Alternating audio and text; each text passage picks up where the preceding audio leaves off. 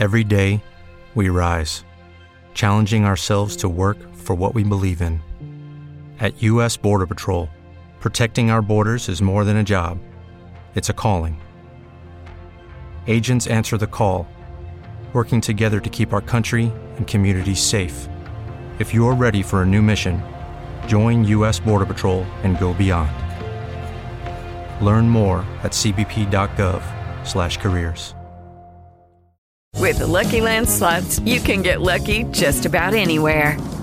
This is your captain speaking. We've got clear runway and the weather's fine, but we're just going to circle up here a while and get lucky. No, nothing like that. It's just these cash prizes add up quick. So I suggest you sit back, keep your tray table upright, and start getting lucky. Play for free at LuckyLandSlots.com. Are you feeling lucky? No purchase necessary. Void where prohibited by law. 18+ terms and conditions apply. See website for details. Hello. Right,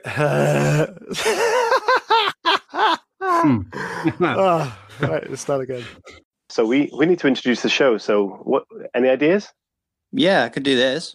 Welcome to the Writing Community Chat Show.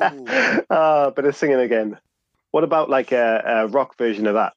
Welcome to the Writing Community Chat Show. Brilliant. Do you know what, Sonic? We'll just stick some sound effects in there. Yeah, just do that.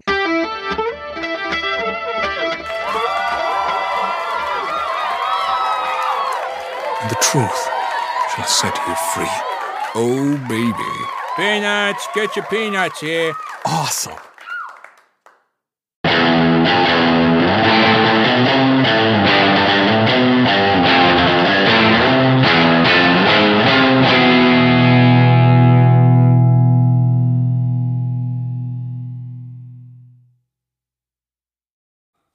Hello, everybody, and welcome to this week's Indie Wednesday show.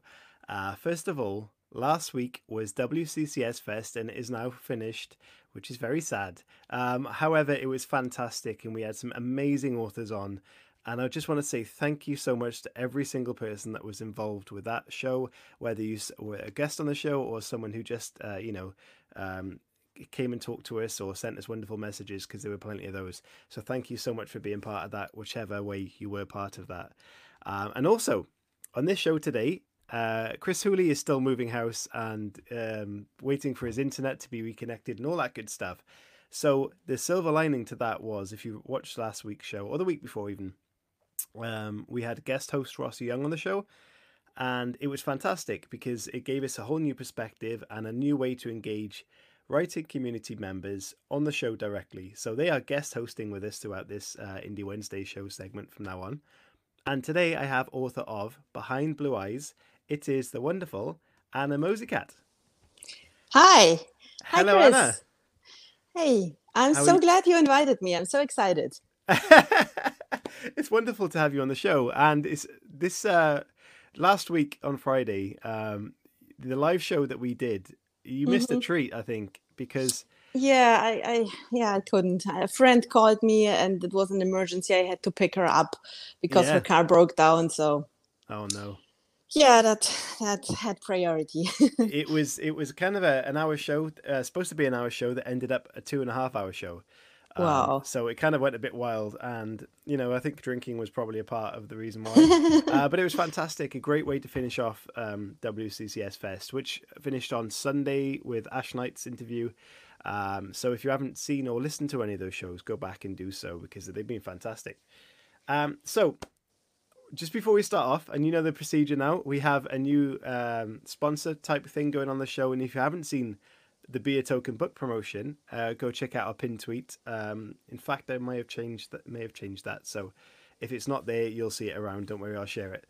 But basically, someone sponsors the show to have if you're watching this on YouTube, not on the podcast, someone's book cover will be up in the top corner and the details below. If you are on the podcast, by all means, I will share links to that on Twitter anyway. So this week's sponsor, I'm going to shove his book cover up in the top corner now. It's quite hard to see up there because it's quite dark. But the book is called One-on-One. And this it seems a very different type of book that most people are used to seeing. And it's very intriguing.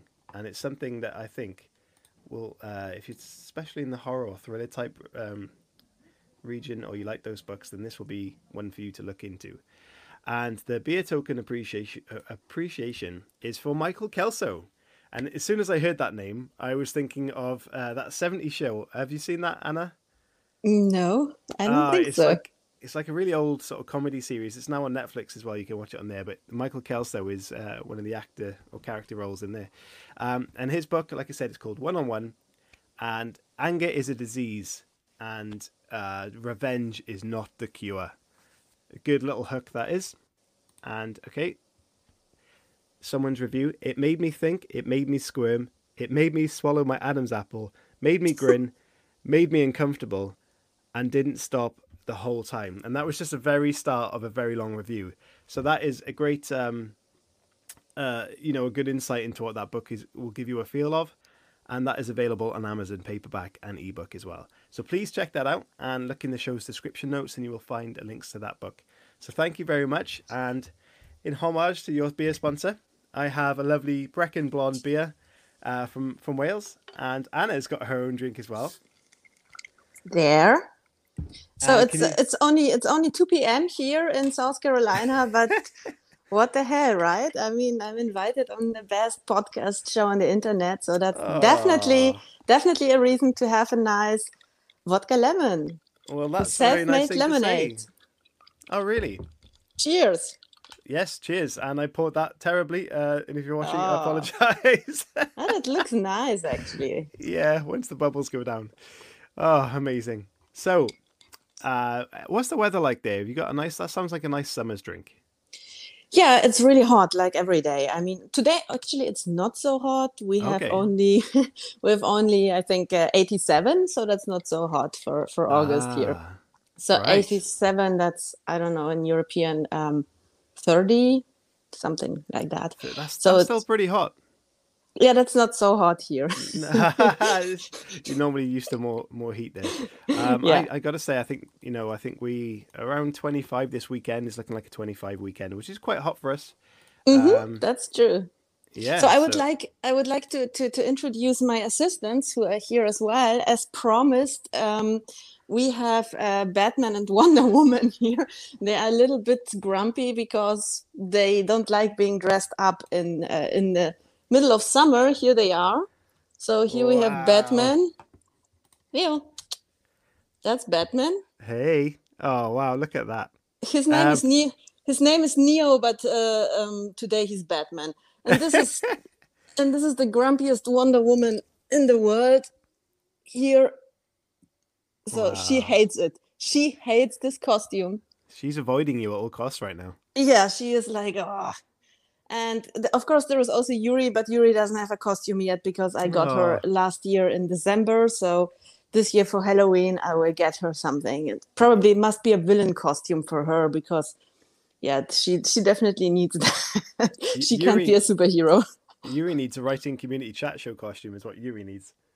Oh my God, that would be fantastic. Yes. Yeah. So right now she is really calm and docile here over there. Napping, but I'm sure she will come and distract us fantastic sometime. Okay, so yeah, as so promised, here they are.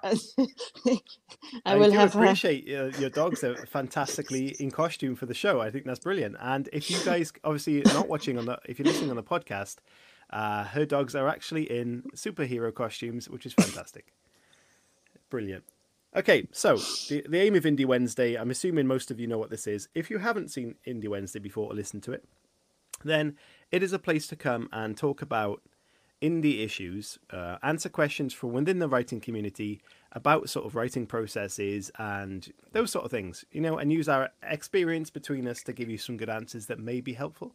And by all means, if you have alternative answers to those questions, please message the show because we will share those out to everyone so we all get the good advice. So Anna, are you ready as an experienced author to answer ready. Some questions? Excellent. And again, classically, I've picked some names with terrible Twitter names. Not terrible names, but terrible for me to pronounce. So hopefully Anna can help me out with this. So the first question. Do you want to... Can I dump this on you, Anna? Can you try and pronounce this? I don't see... Oh, here. Okay. Jean-Marc Garibaldi? No, Gargilardi. It's a tough one. So I'll just read the Twitter name so you can find it. At Jean May, JeanMari _gag. So his question was, if you become a famous author, Anna, this is to you, because it's not going to be me, will you still follow people from the writing community back? So why is this for me and not for you? Maybe Well, you will be the famous author one day. No, because your books look amazing. And I heard your book is amazing too. Yeah. But we'll see. I don't think a famous author, though. I think you may be more that route, and I may be, you never know, podcast legend at some stage, earning the big bucks like the big podcast guy. I don't even know his name. So the question, if you were a famous author, say living the world like Stephen King, would you follow people back in the writing community? Definitely. So for me, I mean, of course, everybody would say that, right? Because people say a lot of stuff and then don't care. I met a lot of famous people in my life, and most of them are assholes, and they become like that over the years because they think they get a little bit the God syndrome. But for me, I always will remember where my roots are, where I come from, who my friends are, who I owe a lot because they were very helpful. And I found so many fantastic people here in the writing community. Even if I would become the new Stephen King, which will never happen, I would never forget about those people. And what I would do definitely is try to help out so others have success as well. Definitely. I think that's a very humble approach, and that's something that we've highlighted within the writing community that is a very strong part of the community. Everyone wants to help each other.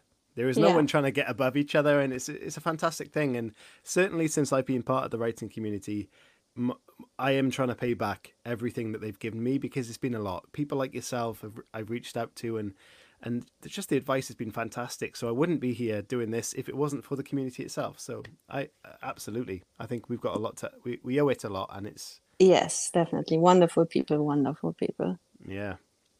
Well, what's that? There's a saying somewhere, be nice to those on the way up, because you might well see them on the way back down. You never know. So. Yes, that's really something that so many people forget about. I mean, especially the movie industry is full of bad people, and once they are up, they will just punch and kick down on everyone below them, because they experienced it on their way up, and that's how, it's the same. If you abuse a child, the child might become, not necessarily, but might become an abuser once he's an adult. And it's the same with the industry. People get abused so much, and then once they're on top, they will abuse the little ones. Yeah. So that's how it is. But I think the writer's world isn't quite as bad, and the writing community is like an oasis. So, some of the best advice I've ever been told is not being told directly, but just heard around being said was just don't be a dick, and everything's good then, isn't it? Do you know what I mean? Yeah. Oh, I'm going to smash the place up. Okay, so moving on. That's a great question. Thank you, Jean May. I'm not sure if I'm pronouncing that correctly, but thank you for your question. And the next one. Okay, so go on. You can have this one because it's an easy pronunciation. Oh, that's nice. Yeah, Tom Galvin. His Twitter name is at @THOM_Galvin. This is a loaded question, but what is the biggest thrill you get from your writing? You start. Okay. Biggest thrill from writing. I've got to say, and I'm assuming a lot of writers might be in this position, that I really appreciate when someone takes the time to leave a review of your work. Even if it's like something just someone says while they're passing or in conversation, but when they give you feedback about certain, and it's even when it's specific, so they give you a certain scene that I really loved when this happened. That is so rewarding and confirming of what you believed in as well. So I really think that's the biggest thrill for me.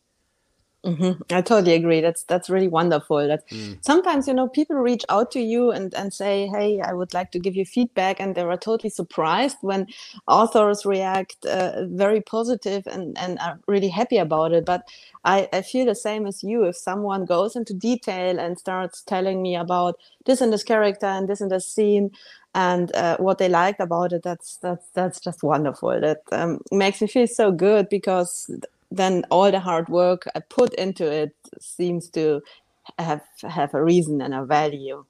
Mm.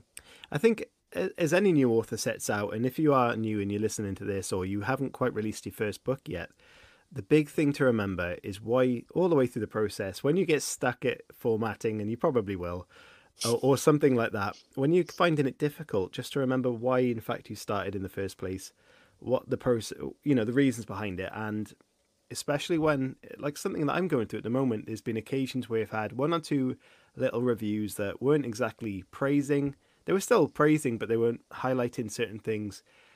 Just to not get hung up on those things and focus on the positives that you started with. And I think that will get you through most situations. You're really spoiled if you only have two reviews that are not so nice. I have some reviews which are really, really mean, and yeah, that's what you have to deal with, right? That's part of the job. Sometimes people will just hate what you do or hate you and will express that in a not so kind manner. So I think that's a very important tip for newbies so they don't get upset about it. I mean, it's hard, but so how do you deal with that as an author that's going in the right direction? I've seen many. We've had authors on here that have well published, and they've been on. You've had their books optioned and actually made into productions, and I've seen their books getting slated. These are people that are professional authors that are doing it full time, and they're still getting these reviews. So how do you think that people deal with those? Do you think that's is a common, to everybody? yes, I think that's absolutely normal. I mean, if it's always when you get a bad review and feel depressed about it, just go to a famous bestseller and then on Amazon and click on the 1-star reviews and let Amazon show you what people think about some of the best novels ever written, and you will see there are just stupid people out there who like being mean, and others just don't get it, and everybody's different, so some people like this, other like that, and I don't know, I think that's always a good cure, and it will always happen. I mean, look at the very famous people. They sometimes they get smashed by critics. There are only very, very few who always will be praised by critics, but sometimes even the ones who are praised as a genius, then they bring out the next book and then the critics will go bam, and they somehow have to live with it, man. It's the weight of the expectation as well, isn't it? I mean, if you've released something that's amazing, if your first book becomes an amazing book, I think it's very difficult then to bring out another one without fearing for your life, because if you've released a steady book, say 5 books over, say 6-7 years, and each time they've improved and you've gathered a following, I think, it's a good process. I think if you release a number one smash hit, you'll be wondering what to do next, because how, you don't want to hit the top just that quickly, or people want to, but in reality, you might become a one-hit wonder. I mean, that happens quite often, actually. I say there's two kinds of artists. One is the artist who develops and grows and becomes better and then reaches a level of creativity of his art, which is kind of stable, and that's where he stays. And there are these shooting stars who pop up out of the nowhere and create something amazing, and that's it. So they are really like poof. It's like as if they would bring in all their creative energy they have for their whole life, like a bubble in them, and this bubble will explode in one thing, and then after that they will be mostly empty. That really happens quite a lot when you look at it. So the one-hit wonders appear in music, they appear in literature, in movies. There are directors who made one fantastic movie and then everything else was total crap, and you always wonder, why is that? Well, how can the same person create that? I'm hoping to tick all the boxes. So I released two stories of one series. Now I'm going to go into film screenwriting. So hopefully I'll tick all the boxes of one-hit wonders throughout the whole process. So we'll have a look in a couple of years, see if I made it. Well, if you're going into screenwriting, you can always ask me. I will. About the process, the writing process, and everything else. Well, if you noticed the tweet I put out yesterday, I am going to vlog the entire process of screenwriting from an absolute non-experienced screenwriter to the end product, and through the software I'm doing, all that stuff. That will be a vlog available on our YouTube channel, so look out for that if you're interested. It's going to be interesting for me. It's going to be a hard, long learning journey, but it's going to be fun. So keep an eye out on that. Yeah, I will. And I mean, if you want feedback, I can give you feedback. I mean, that's what I learned. That's what I studied at film school. So I'm sure I can take a look if you like. I can be a script doctor. Amazing. Well, thank you, Tom, for that question. Fantastic. The next question is from Jeff Richards at Ohioa 89. I think that's spelled the right normal way. Hi, writing community. I have a summer question for you. Hey, what is your favorite barbecue food? Slightly off writing's topic, but I like it. Go on, Anna. What's your barbecue food? I really like German sausages. I really do. So I miss them, and you get them. I grew up in Bavaria, and you can go to the beer gardens there everywhere and get your German beer and your German sausage and sauerkraut and whatever, pretzels. So that's the kind of barbecue I actually miss here. Yeah. Well, that sounds amazing. And, we have in the UK a kind of Christmas market thing that's nowhere near, I imagine, what in reality they are like. But, it's very famous, the Bavarian, beer festivals and sausages. So one year, maybe we'll get there and we'll have a look. Yeah. How about you? I'm a big fan of barbecues in general, but I love, my brother-in-law is a chef and he's opened this fantastic restaurant local. And he likes to smoke meats. And now I love smoked meats. So like a rack of ribs or whatever, just smoked out throughout the day and maybe glazed in some rum. I don't know, that sort of thing. So it's a bit of a fancy barbecue. God. Yeah. That sounds fancy. Good. So yeah, that's my thank you, Jeff. That's a randomly fun question. Okay. Anna, do you want to go for this one? Gabriela Buba at Gabriela and BUBA. Hey, writing community. Today's writing question. Does your MC have any regrets? Mara regrets fighting with her mother. So Mara is probably her MC. You go ahead. Okay. So my story is about a young lady called Daisy who goes on a journey that's kind of very much troublesome and very much involves a lot of up and downs. Don't want to give too much away, but the second book is out a week Friday. Oh, that's exciting. It is. It's very exciting because I love how this story has evolved and the character's arc as well. So her arc involves some things that kind of go wrong, and I don't want to say what it is because I don't want to give away in the story what's happening, but one of those things is a big regret for Daisy, who felt very connected to this certain character that, as a result of her coming, I guess, ends up in not such a good position. So that's her regret, and I won't give too much away. So it's always difficult. Yeah, but that sounds great. Well, I'm so excited for you. That's so awesome that your next book is coming. Yeah, well, great. As an indie author, this is something that we've talked about before. It's kind of weird to be releasing a sequel because you don't really know. I mean, when you release your first book, your friends or family are very fond of wanting to support you, but does that support carry? And do people buy sequels when they have not read the first book? I don't know. And during COVID-19 as well. So there are a lot of factors that are giving me doubt at the moment, but we'll see how that goes. And you never know. It might be a success. You should never have doubt. That's something I learned. Doubt is like like an ugly little animal, like kind of like gremlin that will always be there and bite in your neck and sit there and bite you and that kind of. No, don't listen to doubts ever. it doesn't matter how long I'm doing this for 20 years, and I think the doubt gremlin will never go away. So I am forever just going don't to listen to it. envisage this doubt gremlin that's jumping on my neck from now on. I think that's fantastic. Anytime I get in a situation now where I feel nervous, I'm just going to picture this gremlin eating my neck, and I think I'll be good. I think that's great.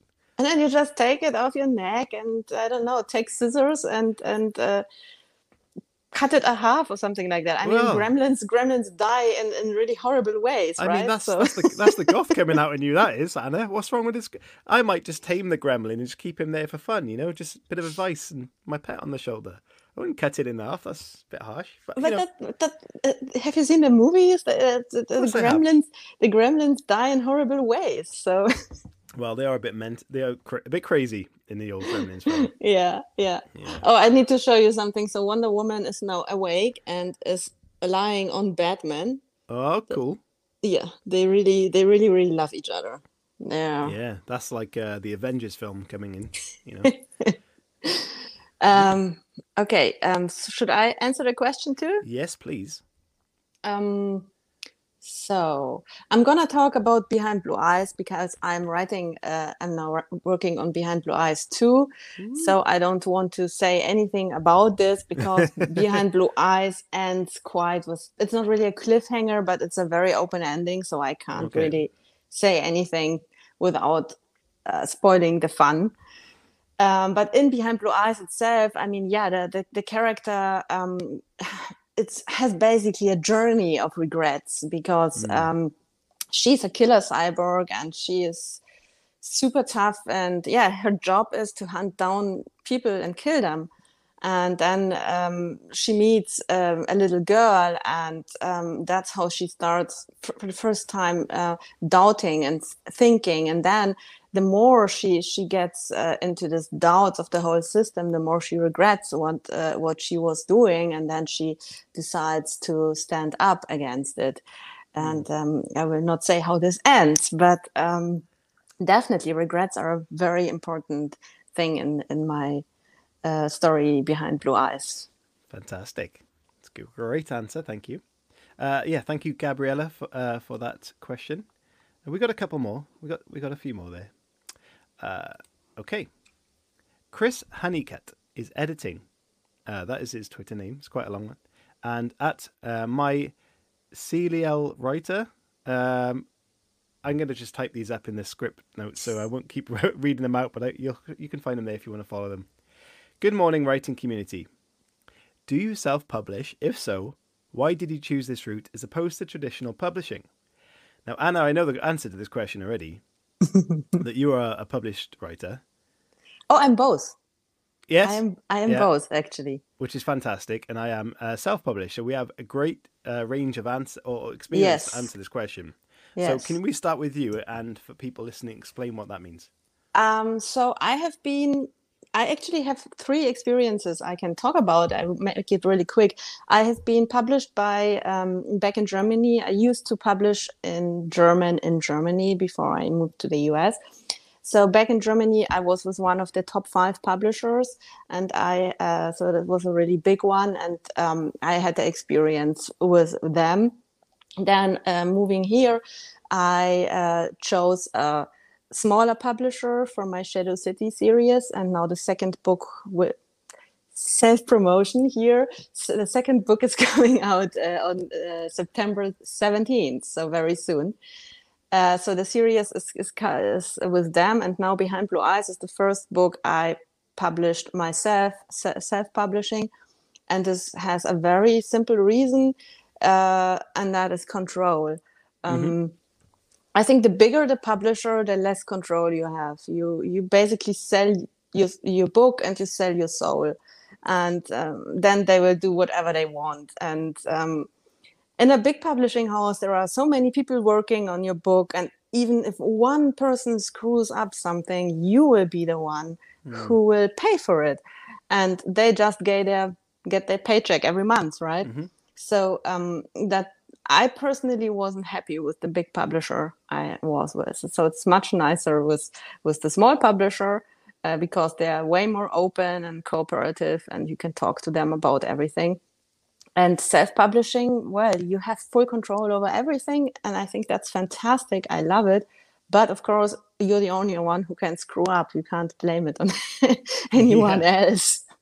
Well, it's a fascinating extreme that you spoke about, because a lot of people their sole aim is to hit a big publisher. But then, like you said, there are a lot of complications that come with that. And a smaller publisher does a very similar job, but that small publisher is also trying to make it in the publishing world. So they are much more likely, in my eyes, to want to propel you forward and gain success with care for an author, because a big publisher will already have that ego on their shoulder, who assumes that they're just doing the right thing. They know what the right thing is. They just want to make money. So perhaps if you're going down that route, a small publisher may be a better option to aim for. I'd like to add... Yeah. Yeah. Please. Go on. No, please. It is Ryan here, and I have a question for you. What do you do when you win? Like, are you a fist pumper, a woohooer, a hand clapper, a high fiver? I kind of like the high five, but if you want to hone in on those winning moves, check out Chumba Casino. At ChumbaCasino.com, choose from hundreds of social casino-style games for your chance to redeem serious cash prizes. There are new game releases weekly, plus free daily bonuses, so don't wait. Start having the most fun ever at ChumbaCasino.com. No purchase necessary. VGW Group. Void where prohibited by law. See terms and conditions. 18+. Lucky Land Casino, asking people, what's the weirdest place you've gotten lucky? Lucky? In line at the deli, I guess? Aha, in my dentist's office.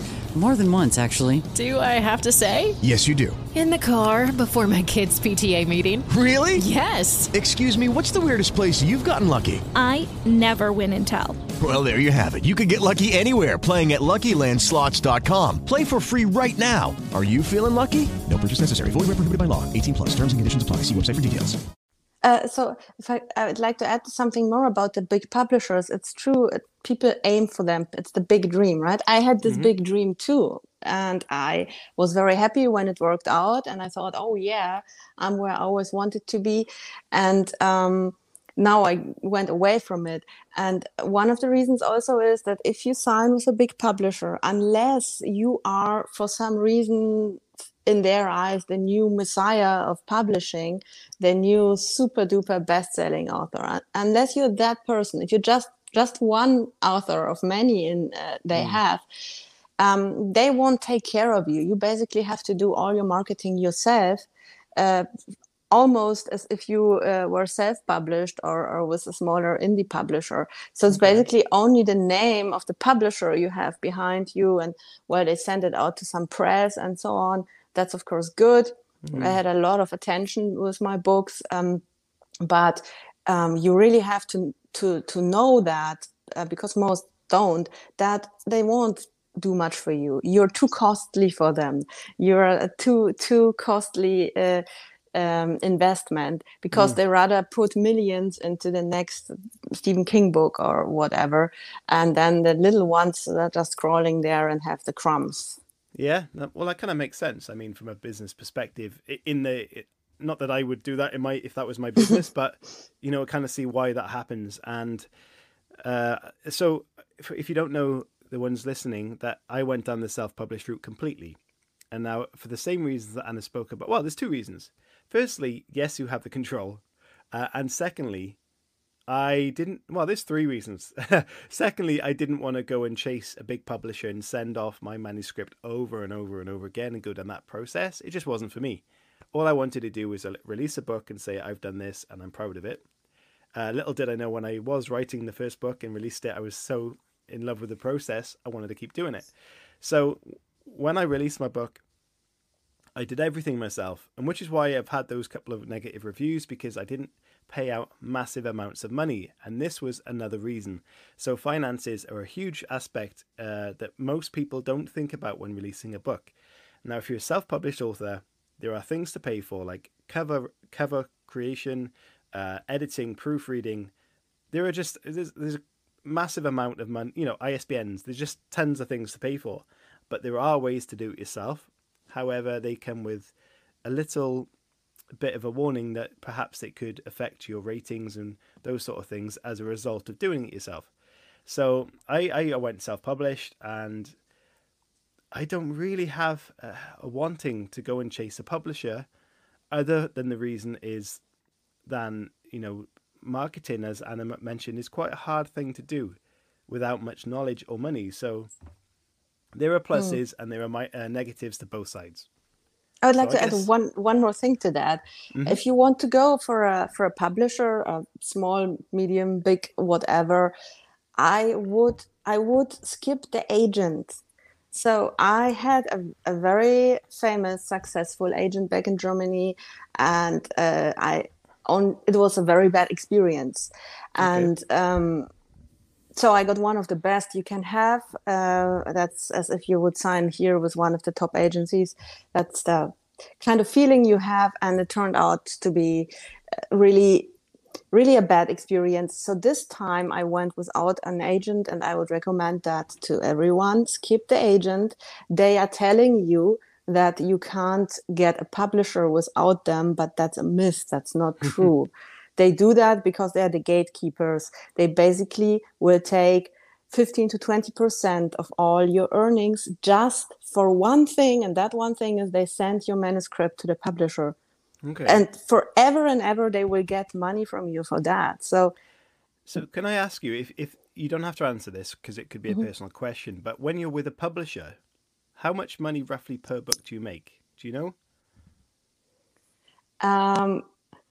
So with my publisher here, it is, I would say, fair. It is a fair rate I get. It is, of course, not as much as I get from my self-published book.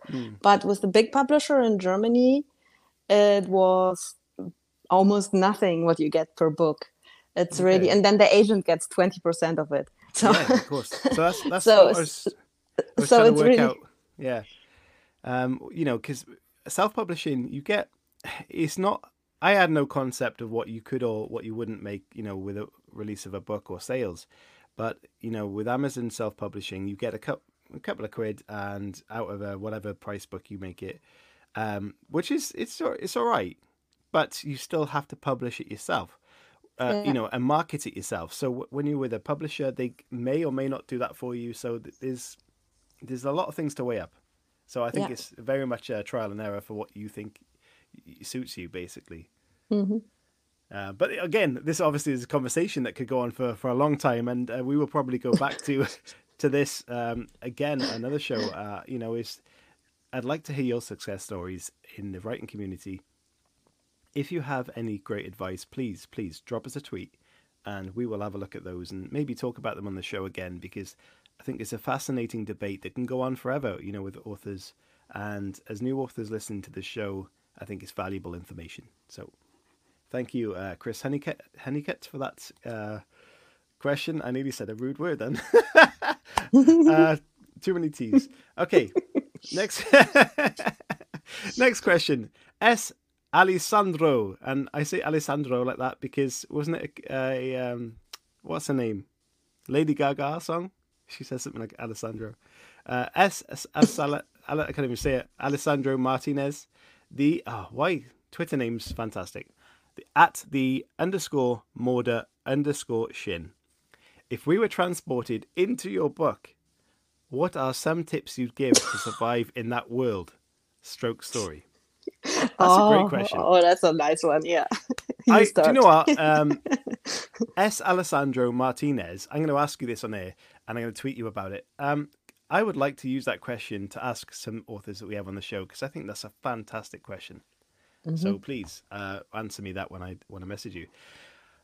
So if they were transported into my world, wow. Well, there's a private military organization that's doing experiments in the desert on humans. That's completely illegal, and they're trying to create super soldiers basically, and it goes wrong to a point where an infection spreads in kind of the fast, crazy, scary zombies are released all the while.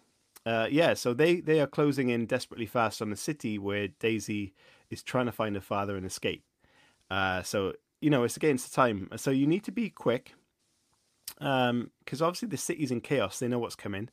So everyone's panicking and trying to escape a city that's only got one way in, one way out, which is kind of crazy to think about. But so you need to be quick. You need to be witty. knowing what's going on with people, because they act weird when things like that are happening, and without too many clues, you need to be a good climber. So, Oh my God, I would so die. The climb of truth has a real meaning in the story. I'm so dead in your story. Well, because if you don't get out in time in this story, then you are gonna not end well either way. Regardless of the monsters coming for you, there's a bad end to the story. I need to read your book. Really, I really. I have it on my Kindle. I have it on my TBR. So I need what's a TBR? to push it. No, I won't fall for that. No, honestly, I have no idea. Is there a joke there? I don't know what. To be read list, Oh, TBR. I thought you said TBR. I'm so sorry. Yeah. See again. That's the same like with the Panther last time. I fell for that. Yeah, but no, that wasn't a joke. I tell everybody I'm a panther now. There's no such word as panzer in my dictionary. Yeah, I totally ran into that. But So in the world of the cyborgs, how do you survive their world? Because you mentioned that she comes to kill everybody. Well, yeah. So there is only one rule: don't mess with the cyborgs. Don't get on their bad side because you definitely won't survive it. There is no chance for you to survive against them because they are 60% machine and 40% human. They are 10 times faster, 10 times stronger than you. So Nephilim can snap your spine just like that with her fingers, or lift up a car if she wants. And you can't even escape in a car because they are so fast. And they have drones which can fly and can transport them. You will not escape. There is no chance. They have been designed, as it is revealed in the book relatively soon. That's why I can say it.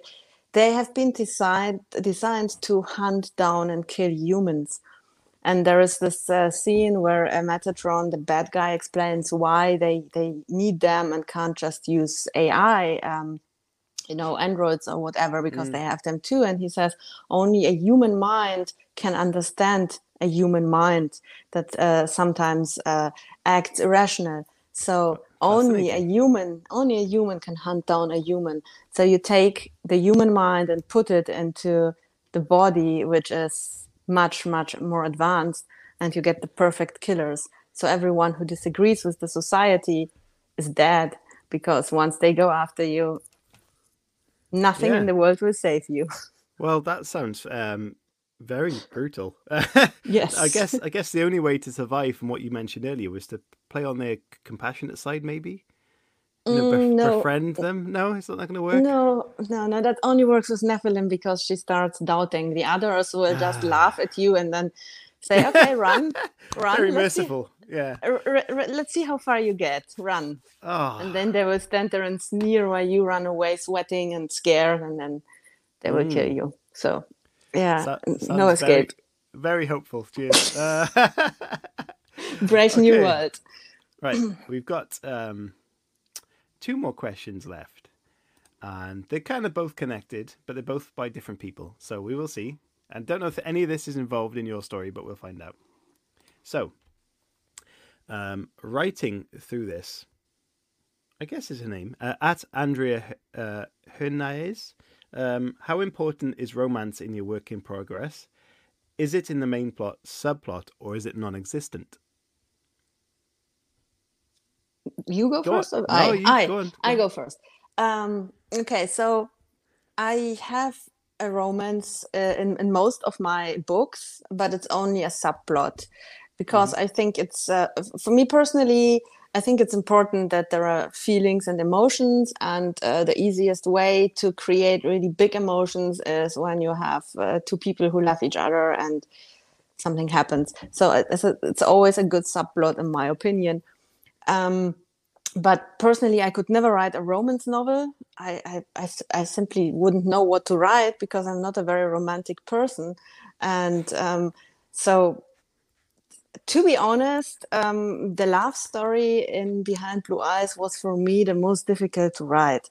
I admire romance authors who can fill hundreds of pages with romance, because for me, it was tough work, and it was the scenes that I had to rework the most. So when it comes to action and so on, that's just no deal for me. But romance is tough. I feel the same about comedy, you know, and people write really funny stuff, witty, funny stuff, and I love comedy, and I'm if I can bounce off someone if they're funny, but for me to sit and try to write a character that's really funny, I find a little tricky. But you are funny. Well, I'm good to laugh at, I think. So I think, you know, that's what I struggle with. But in terms of romance, although I'd say subplot in my story, or the two stories that create the series, it is something that my character, she's like a 19-year-old woman who's growing into herself or trying to find herself. And throughout that, there is almost every character, it's going to sound kind of bad now, whether it's a father figure, you know, mother type figure, or boyfriend, girlfriend, whatever it is, she is constantly looking for that love and support. So whether it's not direct romance or is direct romance, as the sequel may reveal, quite a steamy romance, that she is constantly looking. Yeah, she's constantly looking for that romance, whether it's, you know, like I said, a parental figure, or someone just a guiding figure for her in her journey. So yeah, very much romance in a dark place. No, that sounds good. I'd like to add a question to this question. So how about sex? How is writing sex for you? Okay, we'll go jump on the next question. Oh, you see, there we go. Sam Clover at Clover Erotica. How do you feel about writing sexually charged scenes and sexual chemistry tension in your stories? So, if I'm going to answer that straight off the back of the last question, I need a drink. When I wrote I'm a panther writer, or panzer writer, as we discovered. True panther, yeah. True panzer. So when I was writing the sequel, which is The Embers of Life, which is Daisy continuing her story, as I mentioned, she's finding herself throughout the whole story, whether that's how to survive or how to connect with someone, or there's just so many things that she has to battle with. One thing she always desired is companionship. It is Ryan here, and I have a question for you. What do you do when you win? Like, are you a fist pumper, a woohooer, a hand clapper, a high fiver? I kind of like the high five, but if you want to hone in on those winning moves, check out Chumba Casino. At ChumbaCasino.com, choose from hundreds of social casino-style games for your chance to redeem serious cash prizes. There are new game releases weekly, plus free daily bonuses. So don't wait. Start having the most fun ever at ChumbaCasino.com. No purchase necessary. VGW. Void where prohibited by law. See terms and conditions. 18+. And it's an unlikely character that she falls in love with, and there is a scene in there that was quite graphic, and it wasn't hard to write at all, and I didn't plot this, so it was kind of a surprise to even myself writing it, but the only thing I found difficult about this is knowing that perhaps my nephew could read it, and he's into the first book, and he's quite young, so those sort of things were quite maybe a bit of an apprehension, but actually it wasn't like a cheesy scene, and it kind of fit really well in the story. So I'm very happy with it, and I think the feedback so far has been fantastic for the majority of that book, including that scene. So yeah, what about yourself? Sounds great. Well, I have a lot of sex in Behind Blue Eyes. That's because. So for me, it's I never write sex scenes or violent scenes without a reason. I think it has to be embedded in the story, not just for the sake of it.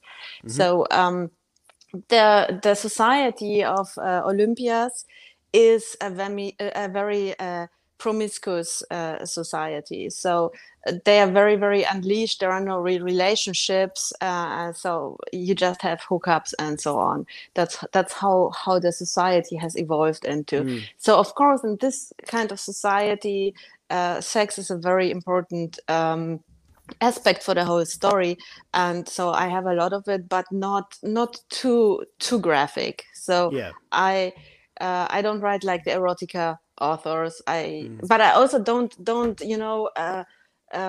fade away at the fireplace, like from old movies.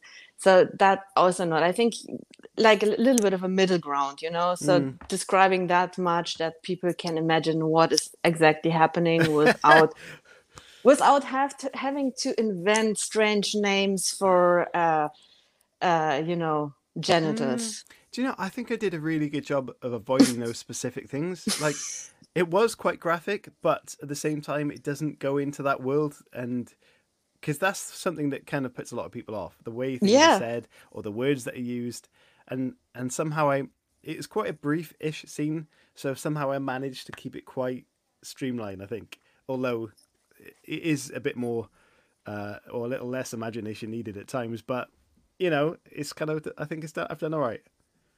Perhaps this is what I need to be getting into because they're the ones that sell money. They're the books that sell. Yeah, right. I think so too. I mean, I don't know why people prefer those books to our books, but that's just how it is, right? Do you know what, Sam Clover? Thank you for the question because it's a great question. Even though we just took it off the internet and you probably didn't know about it at the time. But do you know what? I think it's interesting to know because people who write erotica do sell, I think, on average, a lot more books than any other genre. Mm-hmm. So I want to know, and please message me back if you do get this. Did you write that erotica book or start writing erotica because you knew that, or did you do it because you wanted to write those sort of stories? I'd love to know the answer to that. So that, I think, was a great range of questions from barbecues, sexual scenes, and being a famous author. And I appreciate all of those questions. And very nice questions. Was there anything else, Anna, that you wanted to talk about before we wrap up? Because, again, you said your sequel. Is it your sequel that's coming out in September, or is this a new story? Yes, that's the sequel to Shadow City. So I haven't talked about that one. I have two series. One is Behind Blue Eyes, and the other one is Shadow City, Tales of the Shadow City. And the second book is coming out in September.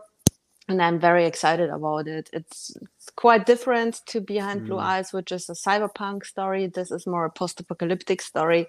Nice. And it's very dark. And but it's also funny. I've been told there is a character in there. Her name is Bombshell. She is quite funny. And so there's a little bit humor in the darkness.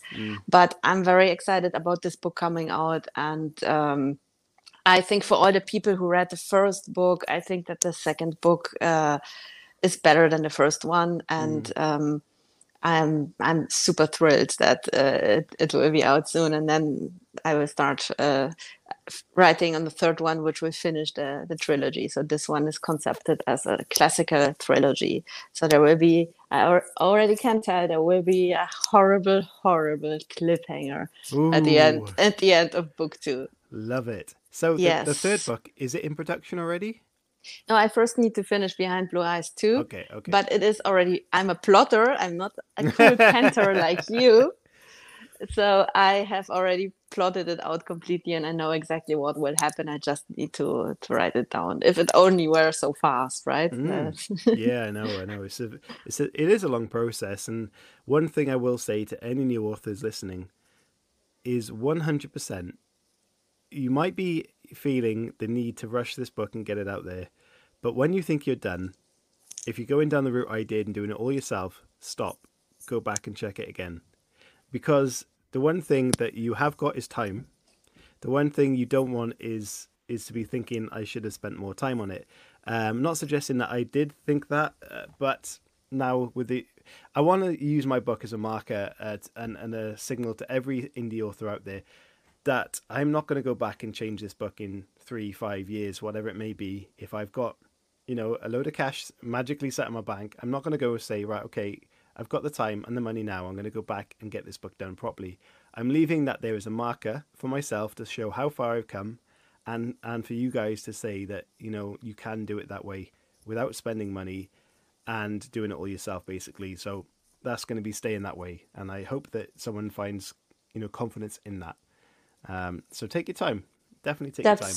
That's a fantastic tip because I think a lot of people are rushing it. I mean, bring out one book after another, and then it really takes time. I also suggest once you have the first draft, leave it be for maybe 2 months or something, and until you get back to it, and then you will have a completely new perspective. Take your time and love your book. Love it. It's Love hard it. though, isn't it? It's so hard when you take months over your first book. It could be months, it could be years for some people, and then you think, I'm close to finishing, and you just think, just get it out, just get it out. But you're like, no, you need to stop there. And someone said the other day, it was a great tip, that I think it was Halo that mentioned you could even possibly change the font of the entire book, and when you go back to it, you will see things that you didn't see before, because you get so used to seeing that text over and over and over that you kind of miss things automatically, and it's something weird that our brain does. So perhaps it's worth doing that. I don't know. I've never used that, but it may be useful to somebody. Also, another thing is, so I think beta readers are really important. You should have them, but it's not necessary that they are right and you are wrong about stuff. So you always have to listen to yourself and what your gut says about your book, about your story. Sometimes you are right and they are wrong. Even let's say you have 4 beta readers and 3 of them will say, so this and this doesn't work, and one person will say, oh, that's so cool, that's the best about the book. And then you sit there and think, what should I do? You always should listen to yourself and always listen inside you. Very often, especially when they are benevolent towards you, the beta readers are right. They will tell you honestly if there is a problem, but sometimes there are not. So it's it's not necessarily that they know better than you do, because I just had this with a friend who said, oh, he was a little bit upset because of what beta readers said, and what I've got to think about and trying to again instill in myself, and I think this is great advice for you guys writing, that if I liked my story, which I really do like my story, I wrote it because I wanted to read that story. Other people will want to read what you want to read. So whether your book hits 100 people that really don't like your book, there's 100 or 200 more that really do like your book. So just keep at it and just, put it in the right places if you can. So just believe in it. If you believe in it, then someone else will. Fantastic. Cool. Fantastic advice. Yes, that's the best advice you can give. Excellent. Okay, we're going to wrap up, and it's been a genuine pleasure, and it always is having you on the show. And thank you so much for dressing your dogs up, because that's very cool. Batman is now here. He's bored, and Wonder Woman stripped. Okay, so I don't I don't know how she did it, but the costume is gone. I don't know where it is. Fantastic! It must have been the talk of the sexual tension. Question from San Clover. Wonder Woman became naughty. Thank you very much for inviting me, Chris. As always, I had a blast, and it was really a very interesting conversation. Well, thank you very much. And again, guys, please, the Beer Token book promotion, go and buy One-on-One by Michael Kelso on Amazon. Again, I'll leave the links below. It does look a fantastic book, and it's got fantastic reviews, especially into the darker side of things. So please go and check that out for us. And we're looking for sponsors for many, many more shows to come. So please check that out. And look forward to Friday. And I'm going to get this name wrong again. Laura Coyote, something like that. It's really bad that I can't pronounce it. And she is on the show Friday. She has been in Hollywood for a long, long time. She's been in Django. She's been in Kill Bill. She's got 5 books out, I think. Very, very worth checking out. Yeah, it's a great, great interview. And that's on Friday. And we won't be having the Moonlight Session show on Friday. That will drop the same time as the Friday Night Chat show, because Mr. Hooley is still moving. And, he's taking his time. Where is he moving? I think he's gone on holiday and just hasn't told me. But he's still moving, so he hasn't got internet back. So until then, we're kind of, after last week's mass, we had 9 shows on last week. So after that, we're taking our time this week. We're going to have Indie Wednesdays, Friday Night Chat show, and we'll be back to normal next week. And next Friday, on the day of my book release, I am going to be interviewed on the show. Which is very exciting in kind of a weird way. So if you are interested in being the co-host with Mr. Hooley to interview me next week, please tweet the show. And do you know what? I'm sure we'll send a tweet out at some point doing some sort of competition. So look out for that. And you could be sat in the hot seat with Mr. Hooley interviewing me and putting me on the spot next week, which I'm sure will be fabulous. So, and that's on the day of my book release. It'll be very exciting.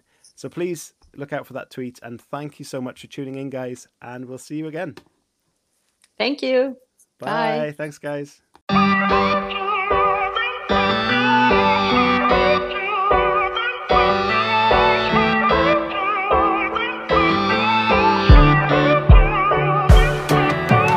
Lately nothing goes in my direction. Lately nothing's coming my way. Keep drowning every bit of my devotion.